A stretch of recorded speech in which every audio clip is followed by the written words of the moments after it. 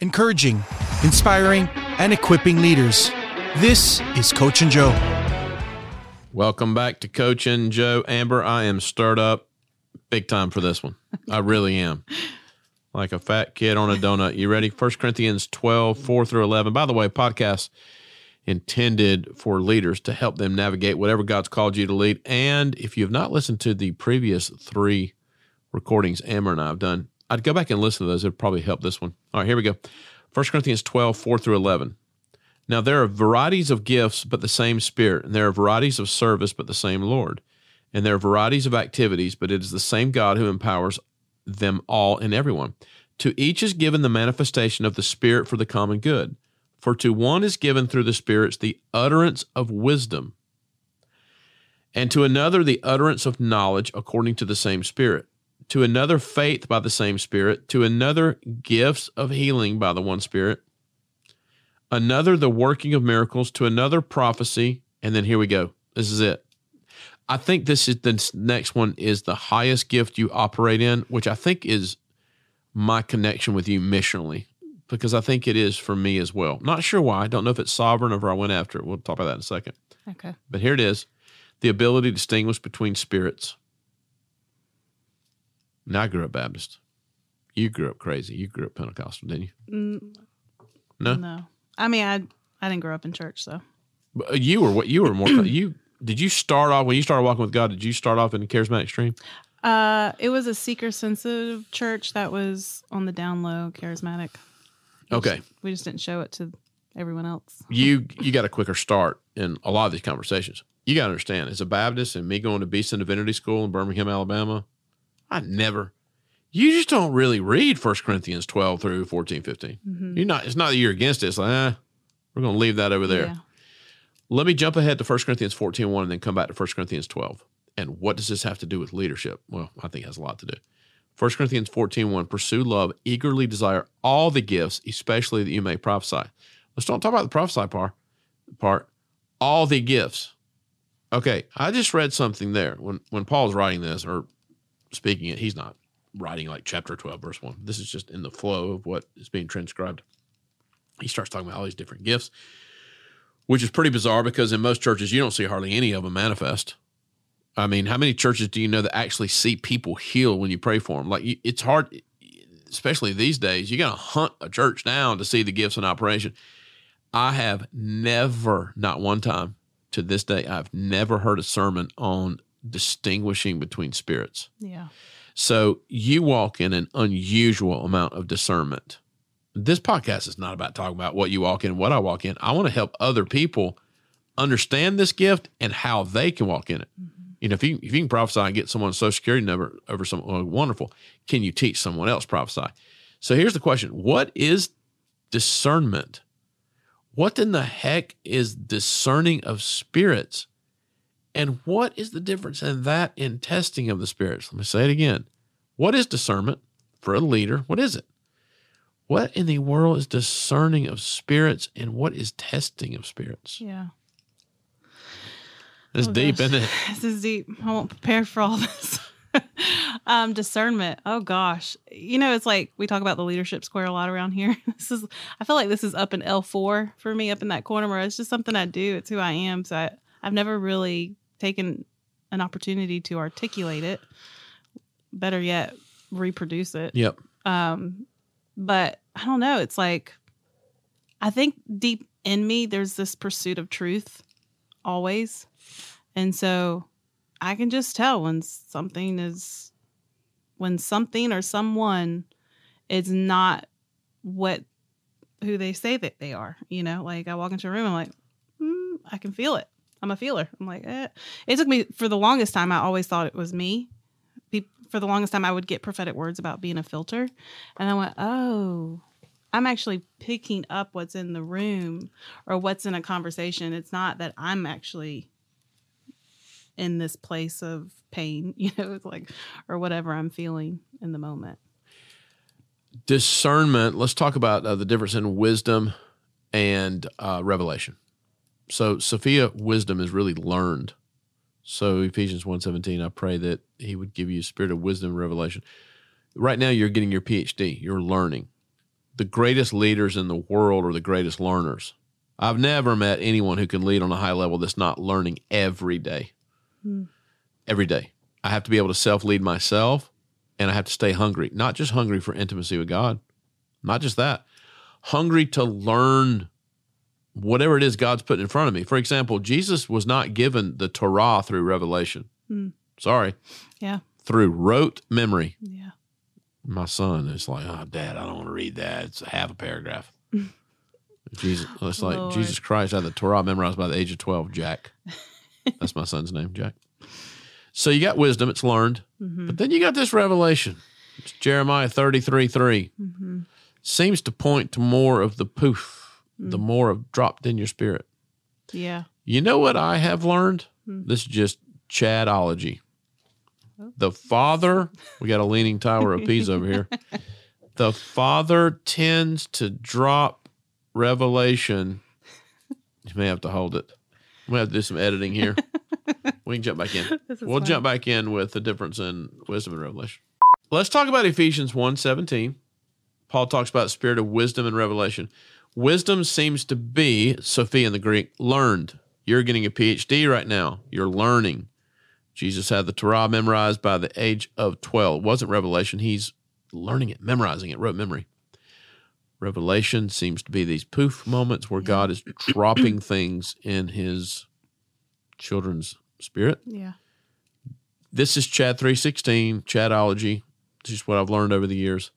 To the degree in which the Father trusts you is the degree in which he will give you his revelation. It's really unfair. Do you earn it? No and yes. The yes is it's the seed time harvest of so much intimacy with God built up over the years, and he knows the posture of your heart anyway. Do you want revelation to make yourself look good, or you just want revelation because you want to get to know God? Yes. God's the only judge where your heart is. Yeah. But if he begins to trust you, he will give you, and this is where discernment comes in, testing of spirits. Man, he's showing me something right now. All right, your husband and I, we're a lot alike in this way. God speaks to me through movies a lot. If you go watch Matrix movie, at the end, when Keanu Reeves now can deal with that enemy, all those people, all those men are multiplying, coming after him. He knows how to deal with it. He didn't have more power at the end of the movie than he did when he swallowed that pill.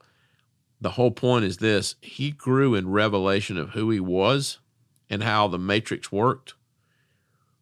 Revelation can help you discern what the enemy is doing through someone, by the way, in faith-filled communities.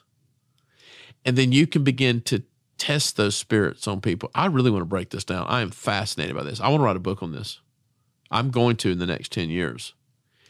What in the world is discerning of spirits and testing of spirits? Because now it didn't say discerning of people or discerning of knowledge or discerning that God showed me that your grandmother's name is Lois. Hang on. Discerning of spirits. You ready for this, Thornton? There's 4 Hebrew words for watchman. All 4 of them point to a watchman on the wall. Even in the New Testament, prophetically, you are not just keeping your eye on beholding Jesus as the love of your life. You're keeping an eye on what the devil is doing. This is biblical. Yeah. I have seen more demonic activity inside the church than I do out of it. And people are like, you're crazy. No, I'm not. What is this whole idea about discerning of spirits and testing spirits? What is this? I think for me personally, it's always been this pursuit of, Father, give me your eyes. I want to see what you see. I want to see how you see. I want your perspective on things. And so even as you were talking, I was thinking about this vision I had years ago with Jesus as the intercessor. And I just was in this moment of worship with him. And I was like, I want to see. We were in a particular situation with people in leadership who things were manifesting, spirits. Were they born again? Yes. Were they spirit-filled? Yes, they were even leaders in the church. Can we just address this? Yeah. Here's what I heard you just say, and you can jump back into the story. Somewhere in your past, the Father was opening up your discerning eyes to how the devil was using leaders who were born again, spirit-filled. Yep. Proceed. And, the easy thing to do is to get offended, right? And make it personal. That's really easy. But I knew there was something bigger going on. And so I was like, okay, I want the higher perspective here. Like, take me higher, and I want the aerial view. What do you see what do you see, Father? Because first off, to me, that's always a good protection of like, it helps me not to, for things to take root in my heart. If I can see what he sees and see what's really going on spiritually here. Because like you said, we fight not against flesh and blood, but against powers and, of darkness. And so he told me, he said, if you really want to see like I see, then you have to come and sit next to me. And so he invited me to come and sit with him on the mercy seat. And I realized when I sat next to him on the mercy seat, I was like, oh, he was facing out. And so now all of a sudden I'm facing out. And he immediately showed me off in the distance a spirit of deception that was trying to roll in on the people. And so, and just having that experience with him, I realized, oh, like he's constantly using discernment. I mean, he's the great intercessor. And so if he's constantly using discernment and discerning spirits, there's like you said, a watchman thing about it, where it's like, this is actually for the protection of the people. By the way, 1 Corinthians is written to insiders. A lot of charismatics and a lot of your old school Pentecostals do not believe that the devil can cling to or even use other spirit-filled people. Like, no, that's for the outsiders. No. I have seen more warfare with people who proclaim the name of Jesus. I told someone that used to work here, and he was from the military, and he was a high-ranking military official, and he used to work here, and I said, you will see more warfare here than you did what you did for the military. And he didn't understand that word, and then 2 years later, he said, you were right. He said, you were right. Okay, so here's the deal.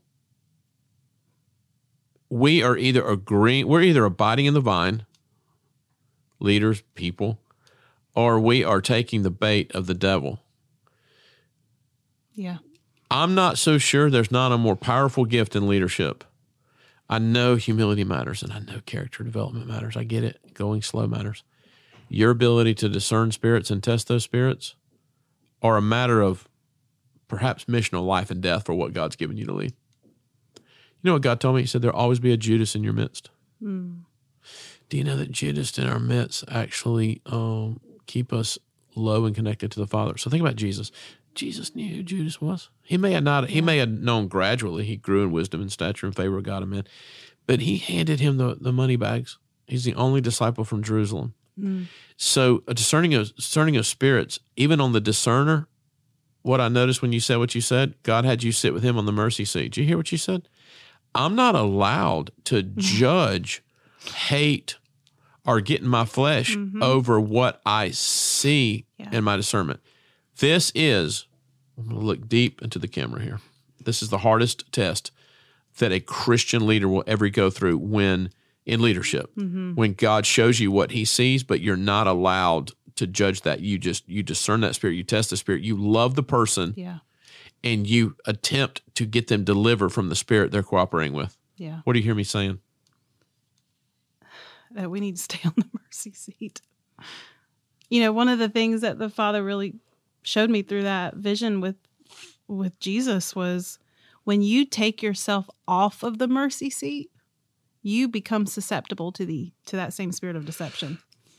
Because what happened is if you get off of it, it's actually coming behind you and you get caught off guard. But keeping yourself seated with him on the mercy seat, it actually gives you eyes to see, and you're able to see it from a right perspective and see it from a distance, really. You're not caught off guard by it. But as leaders, we can't fix people. I have a couple of small habits that I'm leaning into this year with growing in spiritual capital. One is praying in tongues 10 minutes a day. One's journaling 10 minutes a day. And I'm adding one, you know what it is? Reminding myself out loud every day. It's a key to success. I, Chad Norris, put Jesus Christ on that cross. Here's a danger for even high character people. As you grow in discerning of spirits, who do you think gave you that discernment? So Jeremiah 33:3 keeps showing me, okay, God's secrets. It's amazing. Amazing. Who are the secrets coming from? Humility is the pathway to everything, including the gifts. Why is God going to be dropping so many secrets of discernment to someone he doesn't trust? But if he trusts you, and he loves everybody. He loves his kids. You and me are equal in the eyes of the Father. The blood of Jesus covers us. That's not what I'm talking about. I'm talking about the trust meter. Revelation is largely dependent upon not just my desire for it, but the purity of my own heart. Remember when the Lord said, don't cast your pearls before swine? Do we honestly think the Father's going to cast his pearls of revelation to someone he doesn't trust? Yeah. See, now, he may give you a gift, but according to 1 Corinthians 14:1, the paradoxical side of things is pursue love, eagerly desire all the gifts. As I lean into this gift of discernment, testing of spirits, this one is dangerous because it's the one that tempts me the most to get off that mercy seat. I wrote a chapter about this in Mama Jane's Secret, a book I wrote a while back on the critical spirit. And I wrote on it and fell into it two times in the past 2 years that I know of. Yeah. I normally don't. It's not something that I do a lot. But God began just to open my eyes to someone and something and spirits, and then I crossed the line, and he was angry, and he took me through. He still is taking me through a season. I feel like I'm on the back end of it. He took me through such a season of gossip and slander, and he says, for one purpose, is train you how to love. And so here I am a couple years later dealing with an issue here at this local church. My heart is full of love towards a very difficult situation I'm leading through. It wasn't that way 2 years ago. Yeah. What? Is there anything more important than staying on the mercy seat in any of these gifts? No. It, like you were saying, we have to keep the posture of at any day, any moment, I could be where that person is. I think that's what, like for me as a counselor, constantly walking people through their pain, I keep fresh in my perspective, I could be right where they are at any moment.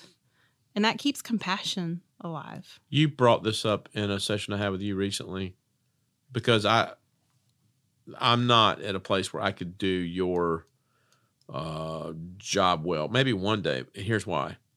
If the Father shows me something, I'll just jump into fix-it mode, tell John Doe what it is, and get rid of the thing and get rid of whatever they're cooperating with. But the truth is, a person has to have their own discovery, they have to want to be well. Yeah. You tend to, and Amwin's really good at this too, and my wife's really good at this, and Andy's really good at this, and basically Michael, I'm the one that's like, I'm just not good at it. I'm being honest with you. I'm getting better. I mean, you might be more there than you realize. Maybe. It's what I'm trying to say is gently leading someone to what they're cooperating with instead of, hey, this is what the Father showed me. Your wife you're actually Ahab right now. Your wife's a Jezebel because you've abdicated your role. They're like, what the heck? So discerning of spirits, I mean, I'm telling you, the Father's given me a prophetic gift. I've leaned into it. It's not always great. What do you think the purpose of him showing us the things are? Here's what I didn't know. Man, he is good at what he does.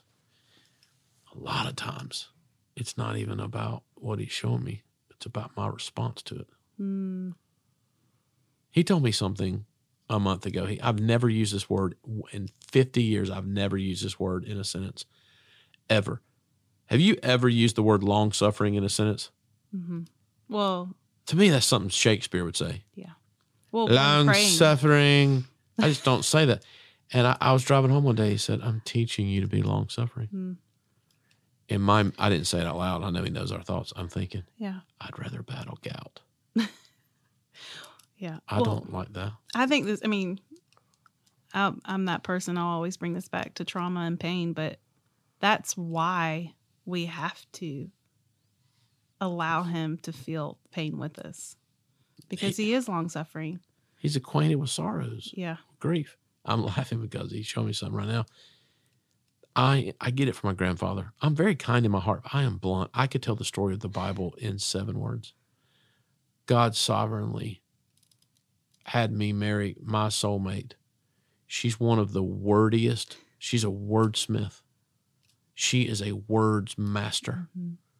And there are times that Wendy begins to tell a story, and I can feel like this. The way I'm wired, I'm not saying I'm right. I'm just like, what are you trying to say? And I'm laughing because the Father, he does it on purpose, and he's teaching me just to engage the story and listen. Time to time, take out a knife and cut my ankle with it or whatever to get over the pain. I'm just saying this long-suffering thing, to answer your question, maybe the discerning of the spirits is not always about who you're looking at. What if it's an invitation to be empathetic in their own pain and journey with them? Meet a minute. That really, I've noticed, is the core of what you do here. Yeah. You need to write on this because I've never read. Leaders are somehow illegally think they're supposed to help people fix stuff. Maybe it's just join them in the journey through it. I know, I'm getting emotional. That's it.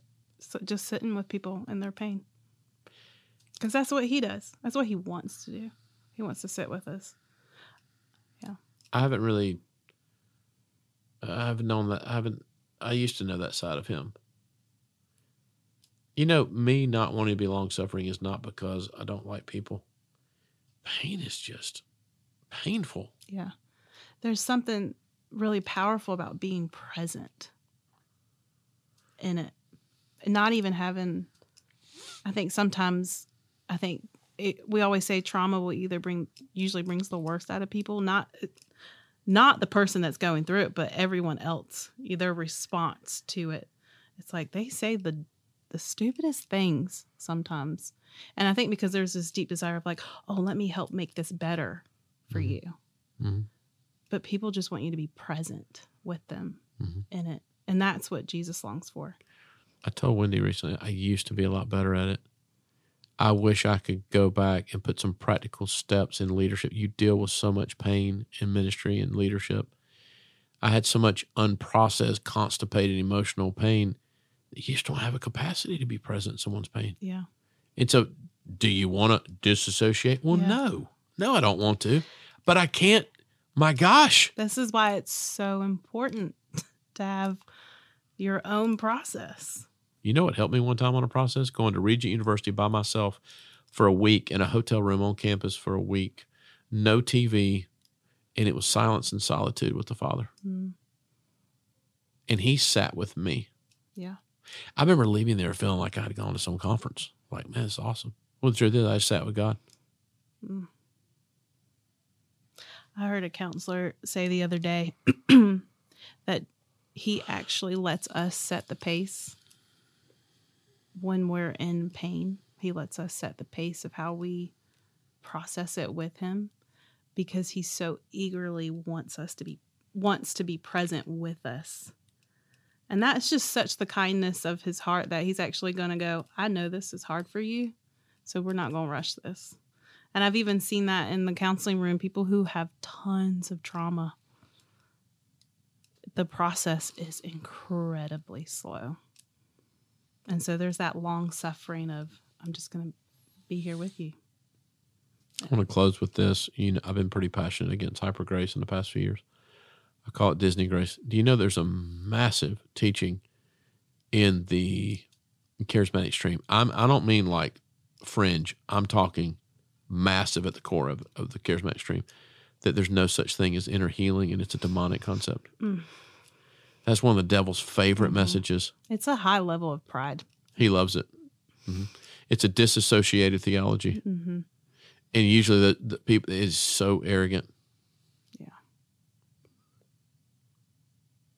God does not want us to worship our pain. No. He wants to connect with us in a journey through it. Yes. And you know what's kind of sad for that theology?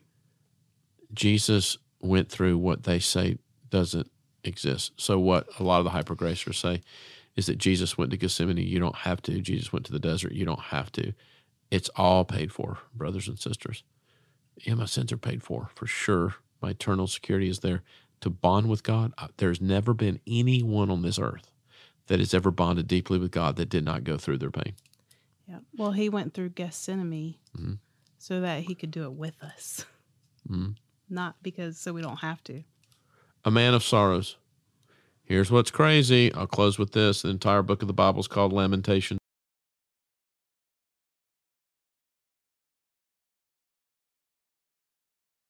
But you know what? Of course, we avoid pain because it's painful. But when you realize, wait a minute, I can do this in community, not be alone. Yes. And God meets me in my pain. You're supposed to do it in community. It's like, all right, let's go for it. Yep. Had a student today look at me and he said he's learning to connect with God and just go slow in his pain. He said, Chad, I'm a 7 on the Enneagram. I don't like pain. I run from it. My first thought is, we all run from it. That's not a 7 thing. Every once in a while, you'll meet someone that loves pain. One out of a bunch. Most people, it's not the food that they're addicted to. What it is. It's coming from such a pain of loneliness, whether it's porn, whether it's food, whether it's workaholism. It's whatever's caused that pain. And sometimes it's a coping mechanism. There you go. So the question is, what if you start inviting the Father into whatever is causing you to run towards stuff? Yeah. Well, you don't have to cope. You get to be whole. You can be healed.